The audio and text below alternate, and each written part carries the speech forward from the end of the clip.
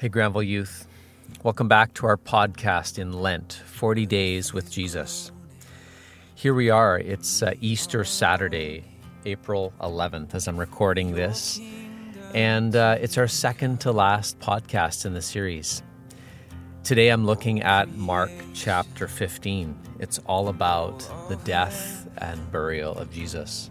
So it's a somber passage, and it's one that I want to invite you to reflect on. I want to help this podcast be a reflection. So you could stop and read the passage, or you could just listen and read it later. I just want you to help you get into the story. So here we go. We're going to get into it. All right, as we open in Mark chapter 15, we remember that Jesus and his disciples have been on a journey. The blind disciples who have not been getting it. And we find ourselves here at this dark place. It's after the Last Supper. It's after Jesus has been arrested. And it opens in an ugly scene of betrayal and injustice. Jesus is before Pilate. He's before the chief priests. This king of love and peace and mercy is being falsely accused by people blinded by hate. And so it goes on a little bit, and it talks about how they had this custom at the Passover feast where the Jews could ask the Roman governor to release one of their prisoners. And so out in front of them is like this one final betrayal of Jesus. They parade out this man called Barabbas, which literally means in Hebrew, Bar is son, Abbas, father. So this man called Son of the Father, who the scripture says has been a murderer. There was some kind of insurrection uprising, and Barabbas has been a murderer. And so the chief priests, they stir up the crowds for the release of Barabbas. He's this murdering son of the Father is released so that the loving son of the actual Father, Jesus, can be killed.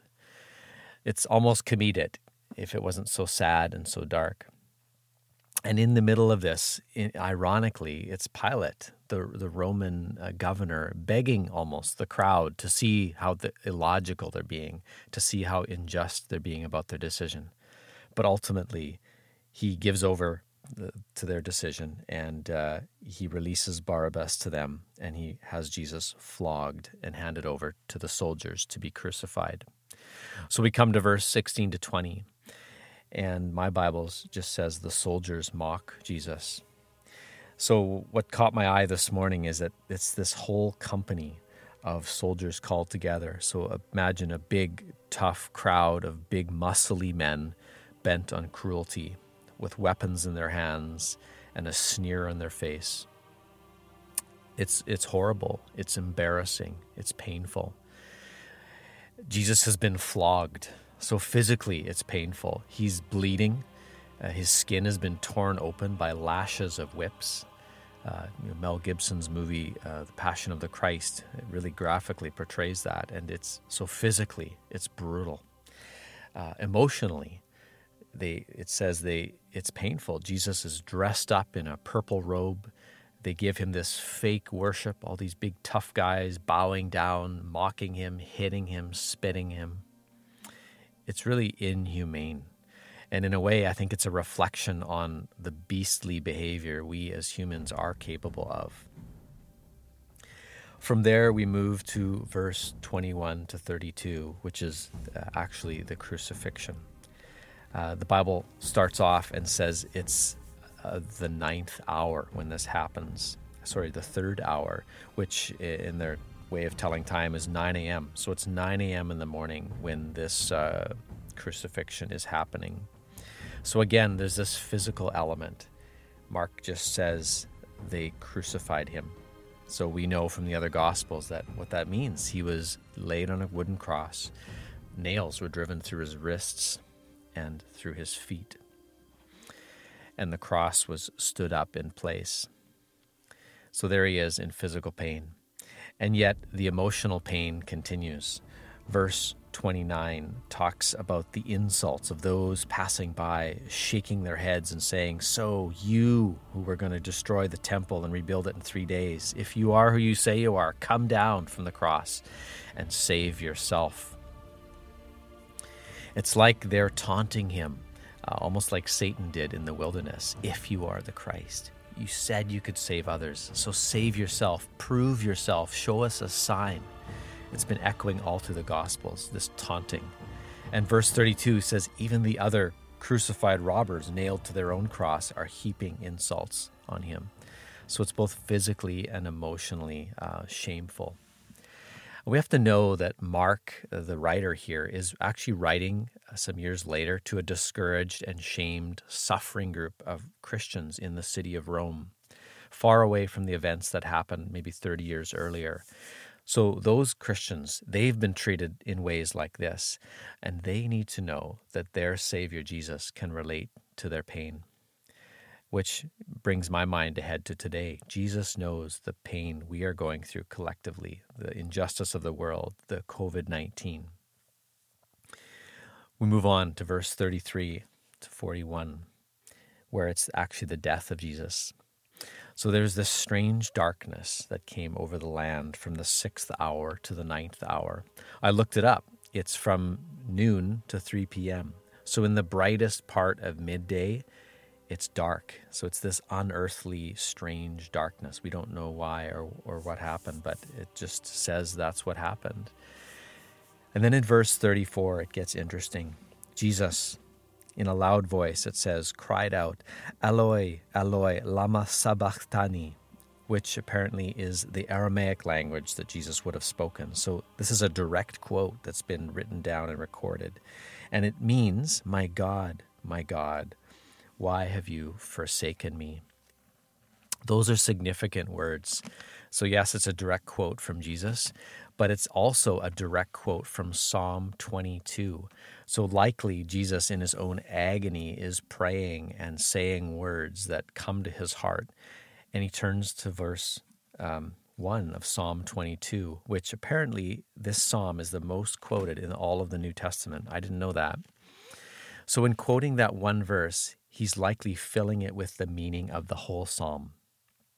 So I'm just going to turn for a moment. This is his own podcast, but I have to turn there. And verse 1 says, my God, why have you forsaken me? Why are you so far from saving me, so far from the words of my groaning? So it's this statement of suffering. And David had written these words when he was suffering under persecution from people surrounding him. In verse 14, it says, I am poured out like water. All my bones are out of joint. Verse 16, dogs have surrounded me. A band of evil men have encircled me. They have pierced my hands and my feet. I can count all my bones. They divide my garments among them and cast lots for my clothing. It's stunning. It's such a clear picture of what the cross would be for Jesus, written centuries before by King David. Verse 21, rescue me from the mouths of lions. So this is just Jesus crying out. But then in the Psalms, as it always does, it turns in verse 22, I will declare your name to my brothers, to the Jewish nation. In the congregation, I will praise you. You who fear the Lord, praise him. It's this word of incredible determination in the midst of incredible suffering. Verse 25, from you comes the theme of my praise in the great assembly. Before those who fear you, I will fulfill my vows. The poor will eat and be satisfied. They who seek the Lord will praise him. I love this.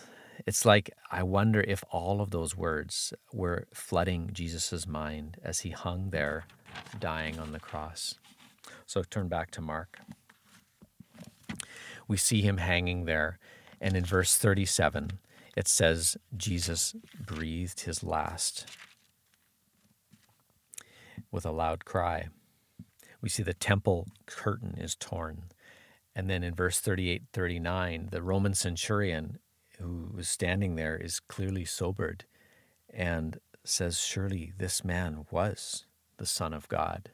So maybe that day he became a believer. If you're looking for a great movie this weekend, watch Risen on Netflix. It's the crucifixion from the perspective of the Roman centurion who led the crucifixion. Amazing movie. I'm going to watch it again this weekend. Verse 40 and 41, we can't miss this. It says some women were there as witnesses to the crucifixion. They stayed faithful to the end with Jesus while all the disciples had scattered. Finishing up, verse 42 to 47. It's the actual burial of Jesus. It says it was the preparation day just before the Sabbath. So this is Friday afternoon before sundown when the Jewish Sabbath began. A rich man named Joseph of Arimathea approaches Pilate and asks for the body of Jesus. Joseph would have been a wealthy man with a big reputation, a member, it says, of the Jewish ruling council. So he had a lot to risk by putting his reputation on the line before Pilate and before the other Jews to side with this accused Jesus. Pilate could have accused Joseph of being connected to this traitor. But Joseph takes that risk. He wants to honor the body of Jesus with a proper burial. The other gospel says he buries him in his own family tomb. And again, there's these women there who see it all. Two women named Mary and a woman named Salome. So these events really happened. Eyewitnesses were there. Jesus really died. That's important. His body was buried, it was wrapped, and a heavy stone was rolled to seal the tomb. You need to read this and know this because there's so many controversies out there that says, well, maybe he didn't die. No, the record is straight. He died. This was a real weekend in time where the real Jesus, the Savior of the world, the Son of God himself, who had authored creation, laid dead in a tomb. I thought about that this morning on this Easter Saturday as I was out for a run and a bit of a reflection at 6:30. The presence of love, this Jesus himself, when he came into our world, it's like we were so blind, we were so full of anger and hate that we couldn't see that he was the God of love standing right before us. So on this Saturday morning, I want to invite you to contemplate this question. If you're willing, read it again. Contemplate the pain and the shame Jesus went through because of love for you and me. Just let that sink in and just spend some time with it. And once you do that, I invite you to pray this prayer. Again, if you're willing, pray a prayer very personally that brings your shame, your pain to the feet of Jesus. Know that he's the Savior who can relate. He went through it. We read that on these pages. So in this Easter 2020, the world is on a quiet, humble pause, pinned down because of COVID-19. It's an opportunity, folks. Take some time to be quiet today before Jesus, who willingly, courageously walked the painful way of the cross for you and for the whole world.